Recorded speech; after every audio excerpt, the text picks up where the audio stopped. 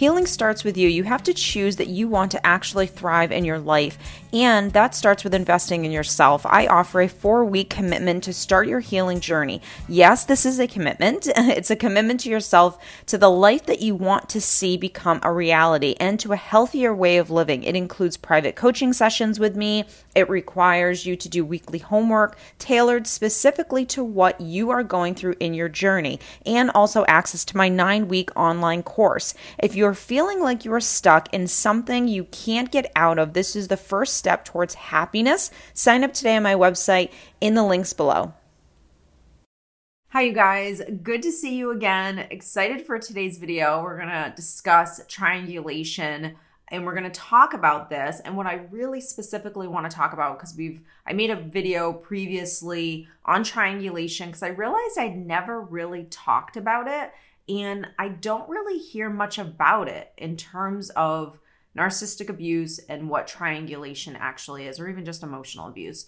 And so when we talk about triangulation, what I really want to talk about is not just how to spot it, but how to not get kind of entangled in this mess. If you're new to this topic and you don't know what triangulation actually is, it is a manipulative tactic that someone can use on 2 people. So obviously triangle, right? So we got 3 people involved. We have the abuser, and then we have kind of like the 2 victims. And the abuser is doing certain things to pin 2 people against each other. So situations where triangulation can come up could be, for example, a parent pinning 2 siblings against each other, or a sibling pinning 2 other siblings against each other, or a friend pinning 2 other friends against each other.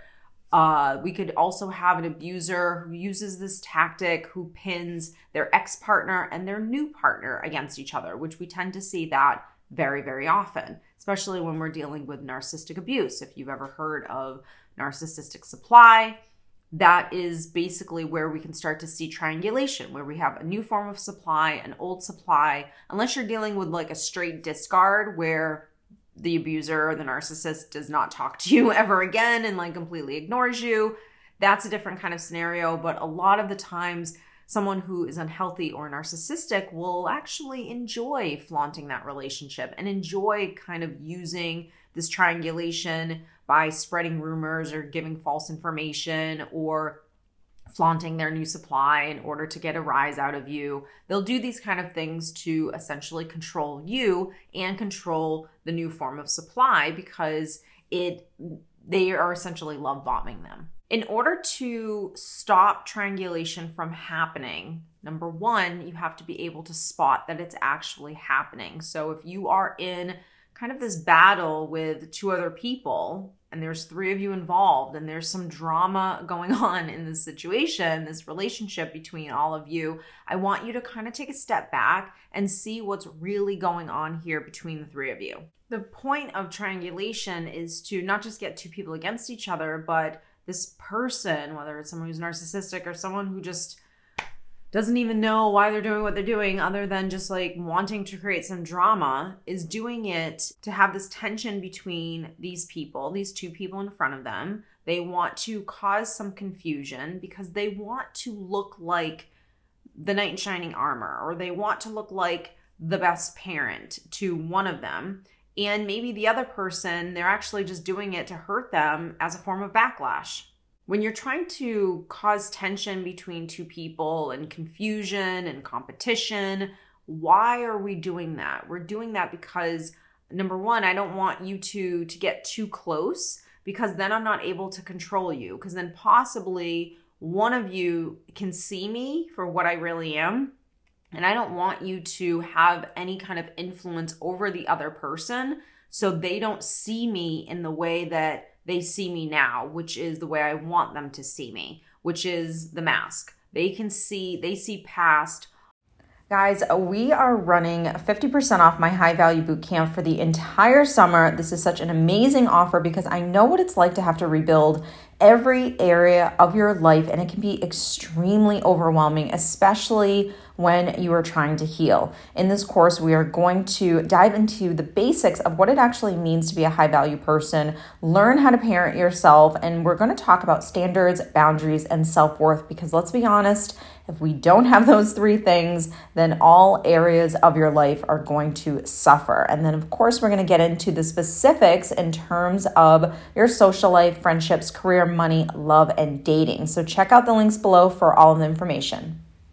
All of the things that you see, the healthy person, and I don't want that. So I don't want you guys too close. I don't want you sharing information on your side and what happened between me and you. And I don't want you sharing what happened between me and you, because then I'm going to become exposed. So usually the two people that are in front of the abuser, there is one person that can see things a little clearer, and there is one person that cannot see it clearly at all. And so the tension comes into play when I want to get, as the abuser, I want to get what I want out of this situation. And I can't do that if you two are somewhat of a team or somewhat close. Once you can spot that this is actually happening, you may not be in a position where you're just going to have a conversation with the other person that they're trying to, not the abuser, the other person, and say, hey, look, this is what I think is going on. I think this person is creating drama between the two of us. Depending on the situation and the relationship between these three people, you may not be able to do that. Let's use the example of the new supply. You think you're going to call up the new supply, the new partner that is now dating the abuser. Maybe it's your ex-husband, maybe it's your ex-wife, maybe it's your ex-girlfriend, or whatever. Or maybe not. Maybe it's an ex-friend that you're no longer friends with. You think you're going to have a conversation with this new person and expose this abuser, and that they're going to, number one, believe you, or number two, you're not going to get then significant backlash and heartache from the abuser once they find out what you're doing. I think the biggest thing with this is not about exposing what's going on, but it's about you knowing what's going on so you can control your emotional state when it is actually happening. One of the things that's huge when you learn about like emotional abuse and narcissistic abuse, when you are in toxic relationships or unhealthy things that are going on between people, or whether it's you and someone else or you and a bunch of people, it doesn't matter. When you learn about this stuff, the one thing that you will start practicing very often is boundaries. Boundaries are going to be huge in anything that we talk about, because boundaries are what? They are your standards. They're the things that you will and will not tolerate. And if you don't know when a boundary has been violated, so then like you don't know that you're in this like triangulation, you don't know that this person's causing tension, all you're doing between you and this other person, all you're actually doing is feeding into it. You're getting angry, you're getting erratic, you're fighting back. So you're doing all the wrong things to actually be healthy because you're unaware and you're just letting your emotional state kind of take over. If that happens, then you're being controlled. You're actually being controlled by the abuser. And with education, it allows you, and you learning about these things, you can do something different than just always emotionally being controlled by another person, and having more self-control over how you think and what you feel and managing those feelings. It doesn't mean that when something uncomfortable happens that you're not going to feel frustrated, angry, sad, whatever. You're going to, because you're a human. But it is about when you get frustrated because this person's doing this, not to react to them, but to learn how to deal with how you feel on your own on the side.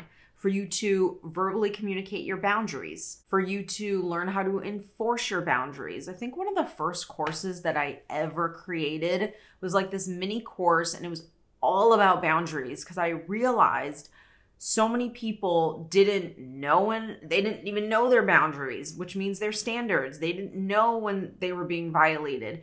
They didn't also know how to communicate with other people because they were feared confrontation. Once they kind of got used to confrontation and verbally communicating with another person, Then the struggle became, well, what do I do to enforce the boundary? Now what do I do there? And being consistent with yourself when you're around this person. There's so many like layers to that. If you have never practiced any of those things, you're definitely not going to get all of them down right off the bat. It's just not going to happen. So learning how to do one thing at a time is really important. And that's what this person's actually trying to teach you. They're not trying to just give you a ton of pain. They're trying to teach you more about yourself and how you need to grow and get better. Unfortunately, we just learn how to grow and get better through a little bit of pain. You want to really, and this is kind of like the next thing, is I want you to learn how to stay calm and stay a little rational when you're dealing with someone that is unhealthy or toxic, because I want you to have more control over yourself, that you're not constantly reacting to people and what they're doing and what they're saying. And you know how to kind of manage your own self when you are having interactions with people. And when the interactions are uncomfortable, it's a really big part of taking care of yourself is your ability to be more in control over how you feel. Right there, that is a skill in itself, and that requires practice. So I always tell people, like, if you have to deal with someone who is unhealthy or toxic, whether it's at work, whether it's an ex and you're co-parenting, whether it's someone you work with, whatever it is, right? Someone in your family, don't just go, I don't want to say go no contact, because obviously if you need to go no contact, by all means do it. But don't avoid situations, because this is your time to actually practice this stuff. And the more you do it, you will get better and better at it. And then you're more likely to not just be able to handle this person, but even in the future when you meet other people, because if it's not this person that's trying to cause drama or tension or abuse you or whatever, get a rise out of you, it's going to be someone else. Unfortunately, the world is just filled with unhealthy people, and this is really just about you and learning how to take care of yourself. So you want to do things like avoid getting defensive. You want to learn. I've done so many videos on social media, and if you're not following me, you can click down below. All the social media accounts are linked down there, whether it's TikTok or Facebook or IG. But responding and not reacting, again, huge topic. I would say one of the two biggest things that I have talked about for years are boundaries and responding, not reacting. Those are probably the two biggest things that I myself had to learn how to do when I was dealing with unhealthy people, when I was trying to co-parent, when I was trying to deal with family or whatever situation, is how to have more self-control over myself when I'm put into situations that make me feel uncomfortable. That's basically what you're trying to do. Now, I know none of these things are always like the easiest to do. I know when people sometimes watch my videos and they'll comment down below and they'll say, well, easier said than done. 100%. But this is about educating yourself and then practicing one thing at a time. If you can practice one thing at a time, and don't expect to, okay, I'm just gonna be amazing at this every single time and I'm gonna know exactly what to do. No, but it is about starting to be more self-aware when you are in situations to do something different than you have done before. That's what we're trying to do.